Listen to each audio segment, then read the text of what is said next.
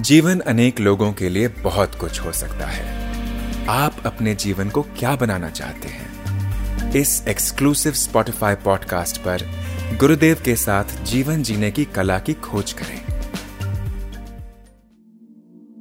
गुरुदेव, संग दोष क्या सत्संग से भी होता है? सत्संग को भी व्यवहार बनने से कैसे रोकें?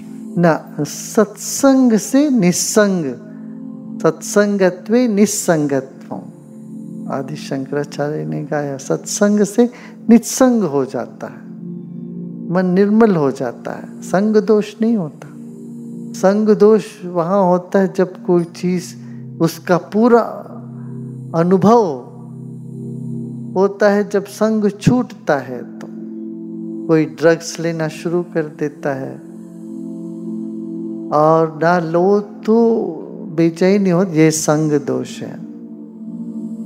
कोई तंबाकू चबाने का आदत हो गया और तंबाकू नहीं किया तो ऐसा लगता है कि आसमान गिर गया, विड्रॉल सिम्टम्स हो जाता है। ये विड्रॉल सिम्टम सारे संग दोष है।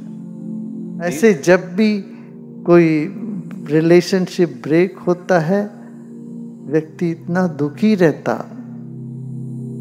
छूट तो गया, डाइवोर्स हो गया या कुछ भी हो गया, मगर उसका असर रहना तो बिल्कुल नहीं चाहते। डाइवोर्स चाहते ही थे, कर ही लिया, मगर करने के बाद भी उसका जो असर है वो कई दिन तक चलता है।